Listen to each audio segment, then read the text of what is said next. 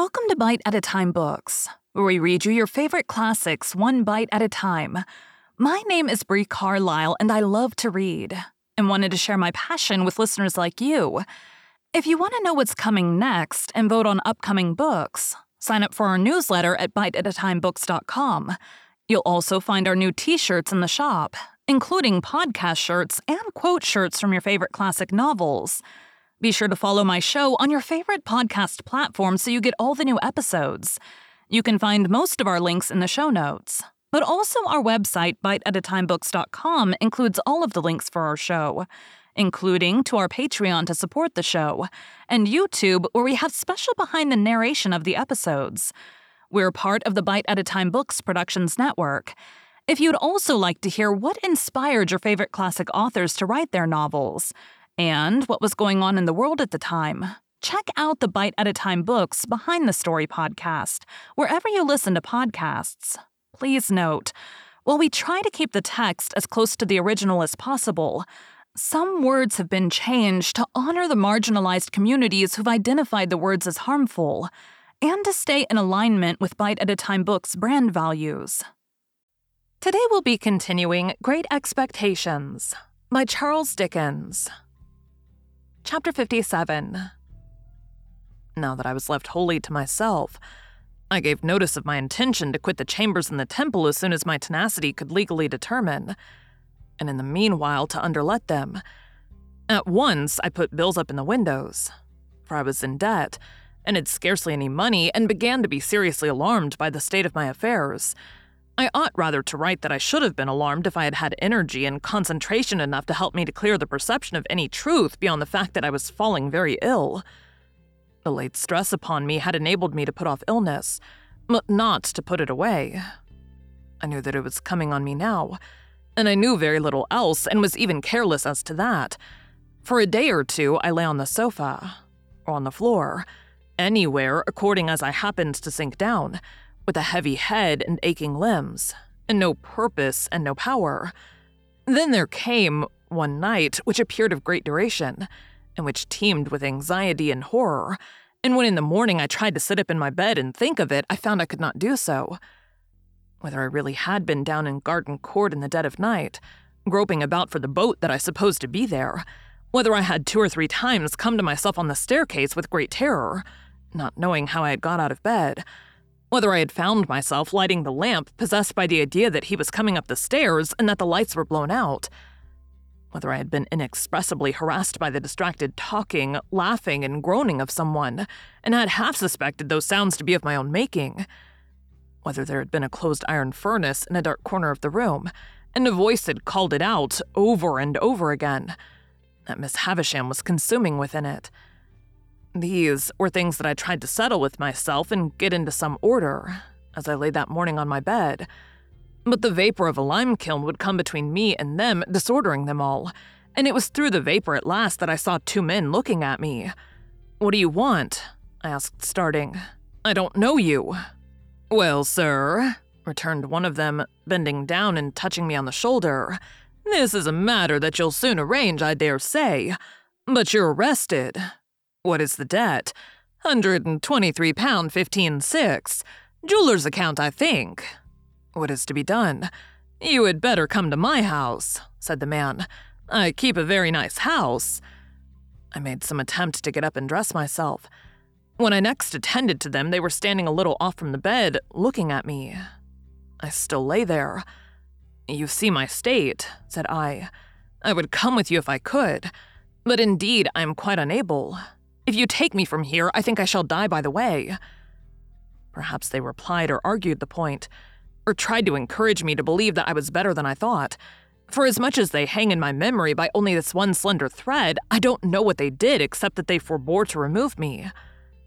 That I had a fever and was avoided, that I suffered greatly, that I often lost my reason, that the time seemed interminable, that I confounded impossible existences with my own identity, that I was a brick in the house wall and yet entreating to be released from the giddy place where the builders had set me, that I was a steel beam of a vast engine, clashing and whirling over a gulf, and yet that I implored in my own person to have the engine stopped, and my part in it hammered off, that I passed through these phases of disease. I know of my own remembrance, and I did in some sort know at that time, that I sometimes struggled with real people in the belief that they were murderers, and that I would all at once comprehend that they meant to do me good and would then sink exhausted in their arms and suffer them to lay me down. I also knew at the time. But above all, I knew that there was a constant tendency in all these people, who when I was very ill would present all kinds of extraordinary transformations of the human face, and would be much dilated in size. Above all, I say, I knew that there was an extraordinary tendency in all these people, sooner or later to settle down into the likeness of Joe. After I had turned the worst point of my illness, I began to notice that while all its other features changed, this one consistent feature did not change. Whoever came about me still settled down into Joe. I opened my eyes in the night, and I saw in the great chair at the bedside Joe. I opened my eyes in the day, and sitting on the window seat, smoking his pipe in the shaded open window, still I saw Joe. I asked for cooling drink, and the dear hand that gave it me was Joe's. I sank back on my pillow after drinking, and the face that looked so hopefully and tenderly upon me was the face of Joe. At last one day I took courage and said, "Is it Joe?" And the dear old home voice answered, "Which it air, old chap." Oh, Joe, you break my heart. Look angry at me, Joe. Strike me, Joe. Tell me of my ingratitude. Don't be so good to me. For Joe had actually laid his head down on the pillow at my side and put his arm round my neck in his joy that I knew him. "Which dear old Pip, old chap," said Joe. "You and me was ever friends, and when you're well enough to go out for a ride, what larks." After which Joe withdrew to the window and stood with his back towards me, wiping his eyes. And as my extreme weakness prevented me from getting up and going to him, I lay there penitently whispering, "Oh, God bless him.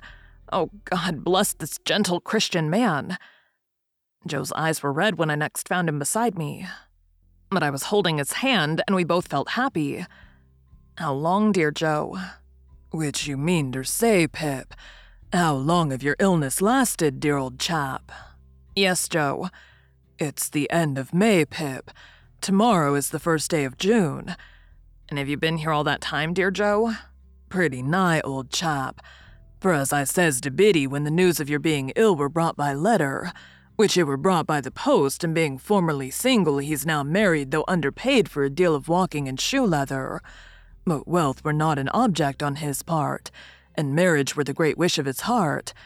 "It is so delightful to hear you, Joe. But I interrupt you in what you said to Biddy." "Which it were," said Joe, "that how you might be among strangers, and that how you and me having been ever friends, a visit at such a moment might not prove unacceptable. And Biddy her word were, go to him without loss of time. That," said Joe, summing up with his judicial air, "were the word of Biddy. Go to him, Biddy say, without loss of time. In short, I shouldn't greatly deceive you," Joe added, after a little grave reflection, "if I represented to you that the word of that young woman were without a minute's loss of time."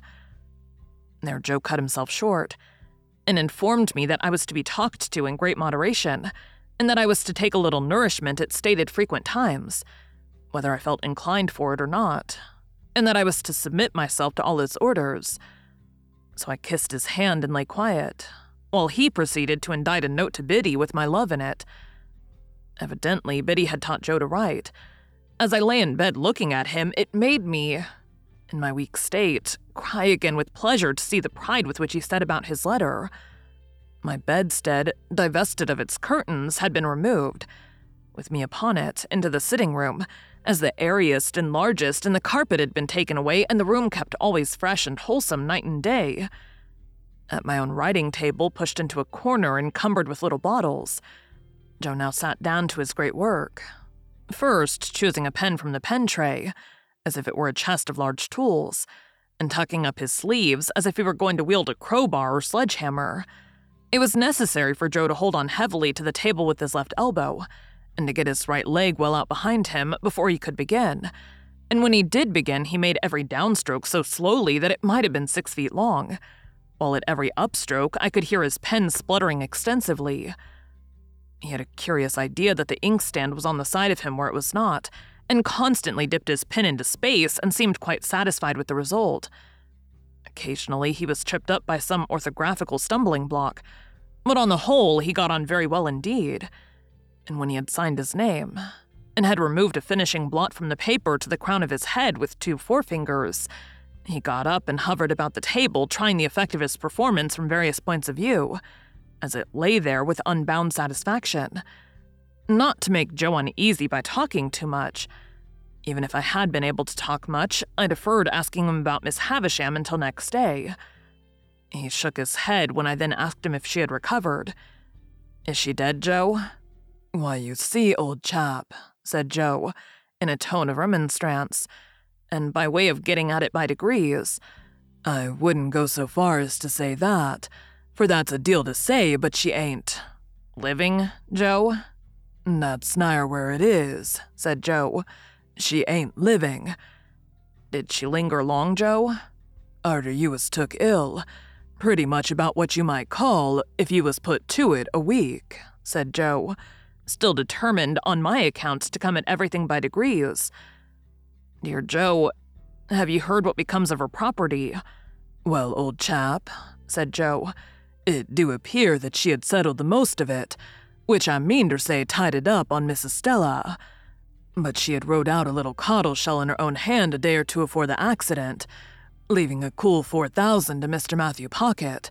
And why do you suppose, above all things, Pip, she left that cool 4,000 unto him? Because of Pip's account of him, the said Matthew. I'm told by Biddy, that heir of the writing," said Joe, repeating the legal turn as if it did him infinite good. "Account of him, said the Matthew, and a cool 4,000, Pip." I never discovered from whom Joe derived the conventional temperature of the 4,000 pounds, but it appeared to make the sum of money more to him, and he had a manifest relish in insisting on its being cool. This account gave me great joy, as it perfected the only thing I had done. I asked Joe whether he had heard if any of the other relations had any legacies. "Miss Sarah," said Joe, "she have 25 pound pranium fur to buy pills, on account of being bilious. Miss Georgiana, she have 20 pound down. Mrs. What's the name of them wild beasts with humps, old chap?" "Camels?" said I, wondering why he could possibly want to know. Joe nodded. "Mrs. Camels," by which I presently understood he meant Camilla.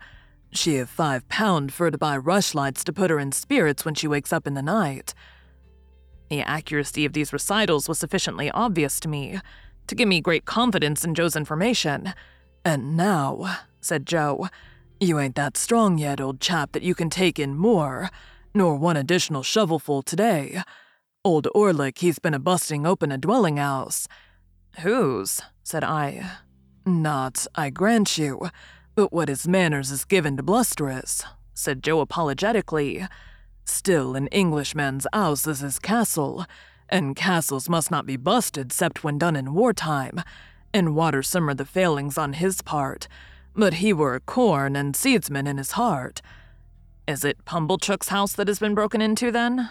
"That's it, Pip," said Joe, "and they took his till and they took his cash box, and they drinked his wine and they partook of his wittles, and they slapped his face and they pulled his nose, and they tied him up to his bedpost and they give him a dozen and they stuffed his mouth full of flowering annuals to prevent him crying out. But he knowed Orlick, and Orlick's in the county jail." By these approaches, we arrived at unrestricted conversation. I was slow to gain strength, but I did slowly and surely become less weak, and Joe stayed with me, and I fancied I was little Pip again. For the tenderness of Joe was so beautifully proportioned to my need that I was like a child in his hands. He would sit and talk to me in the old confidence, and with the old simplicity, and in the old unassertive, protecting way, so that I would half believe that all my life since the days of the old kitchen was one of the mental troubles of the fever that was gone. He did everything for me except the household work, for which he had engaged a very decent woman after paying off the laundress on his first arrival. "Which I do assure you, Pip," he would often say in explanation of that liberty, "I found her a-tapping the spare bed, like a cask of beer and drawing off the feathers in a bucket for sale. which she would have tapped yourn next and drawed it off with you a-layin' on it, and was then a-carryin' away the coals gradually in the soup tureen and wegetable dishes, and the wine and spirits in your Wellington boots. We looked forward to the day when I should go out for a ride, as we had once looked forward to the day of my apprenticeship. And when the day came, and an open carriage was got into the lane, Joe wrapped me up, took me in his arms, carried me down to it, and put me in, as if I were still the small, helpless creature to whom he had so abundantly given of the wealth of his great nature. And Joe got in beside me, and we drove away together into the country, where the rich summer growth was already on the trees and on the grass, and sweet summer scents filled all the air. The day happened to be Sunday, and when I looked on the loveliness around me, and thought how it had grown and changed, and how the little wildflowers had been forming, and the voices of the birds had been strengthening, by day and by night, under the sun and under the stars, while poor I lay burning and tossing on my bed, the mere remembrance of having burned and tossed there came like a check upon my peace. But when I had heard the Sunday bells and looked around a little more upon the outspread beauty, I felt that I was not nearly thankful enough, that I was too weak yet to be even that, and I laid my head on Joe's shoulder as I had laid it long ago when he had taken me to the fair or where not, and it was too much for my young senses. More composure came to me after a while, and we talked as we used to talk, lying on the grass at the old Battery. There was no change whatever in Joe. Except what he had been in my eyes then, he was in my eyes still. Just as simply faithful and as simply right. When we got back again and he lifted me out and carried me, so easily, across the court and up the stairs, I thought of that eventful Christmas day when he had carried me over the marshes. We had not yet made any allusion to my change of fortune, nor did I know how much of my late history he was acquainted with. I was so doubtful of myself now and put so much trust in him that I could not satisfy myself whether I ought to refer to it when he did not. "Have you heard, Joe?" asked him that evening upon further consideration, as he smoked his pipe at the window, who my patron was. "I heard," returned Joe, "as they were not Miss Havisham, old chap." "Did you hear who it was, Joe?" "Well, I heard as it were a person what sent the person what give you the banknotes at the Jolly Bargeman, Pip." "So it was. Astonishing," said Joe in the placidest way. "Did you hear that he was dead, Joe?" I presently asked, with increasing diffidence. "Which? Him as sent the banknotes, Pip?" "Yes." "I think," said Joe, after meditating a long time and looking rather evasively at the window seat, "as I did hear tell that he were something or other in a general way in that direction." "Did you hear anything of his circumstances, Joe?" "Not particular, Pip." "If you would like to hear, Joe," I was beginning, when Joe got up and came to my sofa.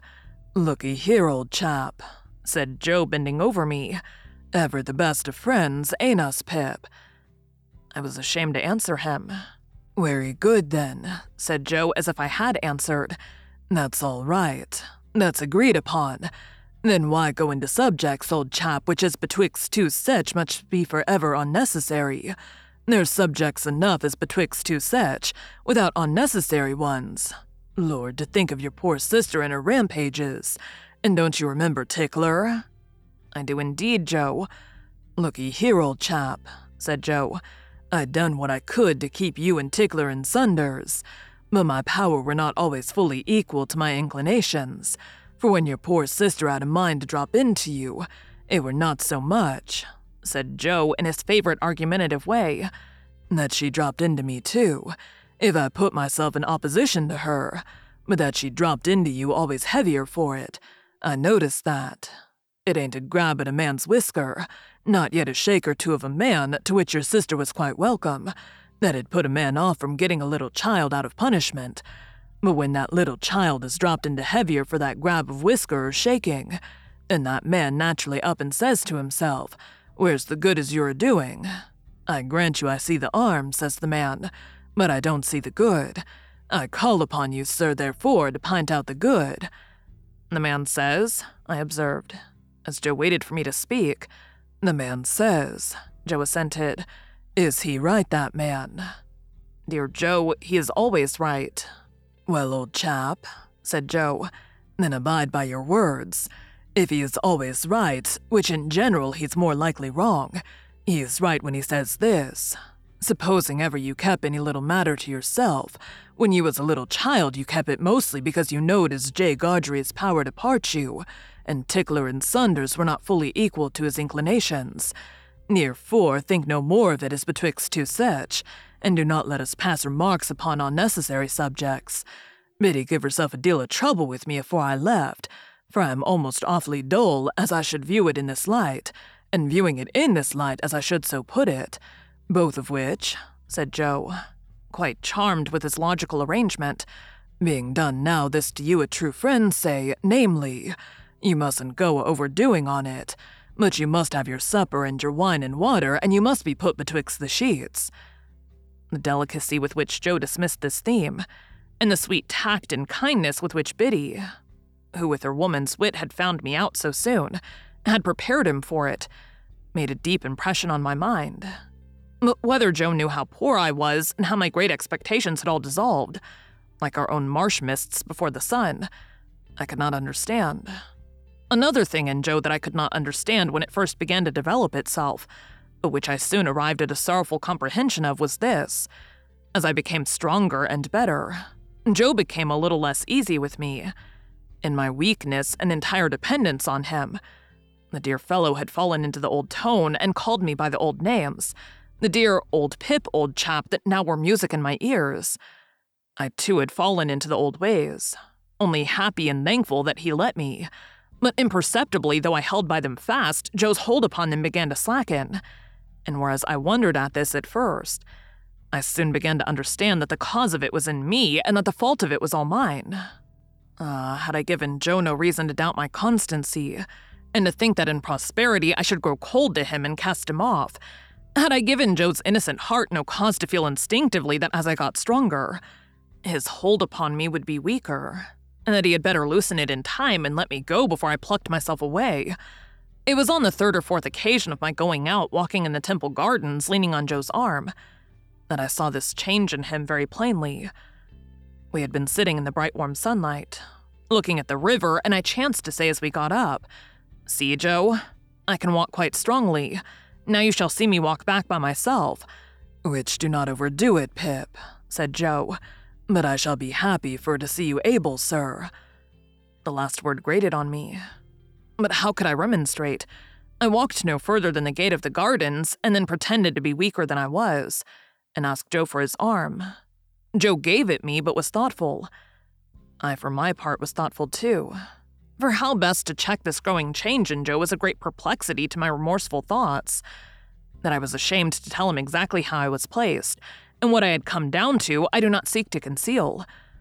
But I hope my reluctance was not quite an unworthy one. He would want to help me out of his little savings, I knew, and I knew that he ought not to help me and that I must not suffer him to do it. It was a thoughtful evening with both of us.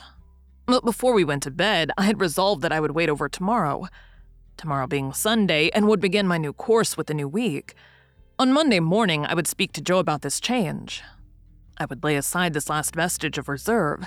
I would tell him what I had in my thoughts, that secondly not yet arrived at, and why I had not decided to go out to Herbert, and then the change would be conquered forever.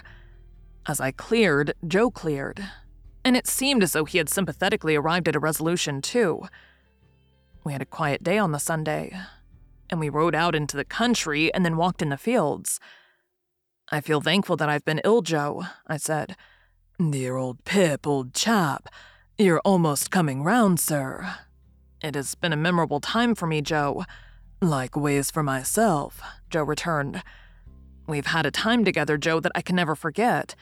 There were days once, I know, that I did for a while forget, but I never shall forget these." "Pip," said Joe, appearing a little hurried and troubled, "there's been larks, and dear sir, what have been betwixt us have been." At night, when I had gone to bed, Joe came into my room, as he had done all through my recovery. He asked me if I felt sure that I was as well as in the morning. "Yes, dear Joe, quite." "And they're always a-getting stronger, old chap." "Yes, dear Joe, steadily." Joe patted the coverlet on my shoulder with his great good hand, and said in what I thought a husky voice, Good night. When I got up in the morning, refreshed and stronger yet, I was full of my resolution to tell Joe all without delay. I would tell him before breakfast.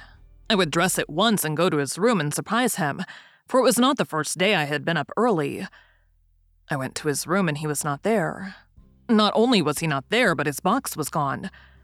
I hurried then to the breakfast table and on it found a letter. These were its brief contents. Not wishful to intrude. I have departed, for you are well again, dear Pip, and will do better without. Joe. P.S. Ever the best of friends. Enclosed in the letter was a receipt for the debt and costs on which I had been arrested. Down to that moment, I had vainly supposed that my creditor had withdrawn or suspended proceedings until I should be quite recovered. I had never dreamed of Joe's having paid the money. But Joe had paid it, and the receipt was in his name. What remained for me now but to follow him to the dear old forge, and there to have out my disclosure to him and my penitent remonstrance with him, and there to relieve my mind and heart of that reserved. Secondly, which had begun as a vague something lingering in my thoughts, and had formed into its settled purpose. The purpose was that I would go to Biddy, that I would show her how humbled and repentant I came back, that I would tell her how I had lost all I once hoped for, that I would remind her of our old confidences in my first unhappy time. Then I would say to her, Biddy, I think you once liked me very well, when my errant heart, even while it strayed away from you, was quieter and better with you than it has ever been since. If you can like me only half as well once more, if you can take me with all my faults and disappointments on my head, if you can receive me like a forgiven child, and indeed I am as sorry, Biddy, and have as much need of a hushing voice and a soothing hand. I hope I'm a little worthier of you than I was. Not much, but a little. And Biddy, it shall rest with you to say whether I shall work at the forge with Joe, or whether I shall try for any different occupation down in this country, or whether we shall go away to a distant place, or an opportunity awaits me which I set aside, when it was offered until I know your answer. And now, dear Biddy, if you can tell me that you will go through the world with me, you will surely make it a better world for me, and me a better man for it, and I will try hard to make it a better world for you. Such was my purpose. After 3 days more of recovery, I went down to the old place to put it in execution. And how I sped in it is all I have left to tell. Thank you for joining Bite at a Time Books today, while we read a bite of one of your favorite classics. Again, my name is Brie Carlisle, and I hope you come back tomorrow for the next bite of Great Expectations. Don't forget to sign up for our newsletter at biteatatimebooks.com. And check out the shop. You can check out the show notes or our website, biteatatimebooks.com, for the rest of the links for our show. We'd love to hear from you on social media as well.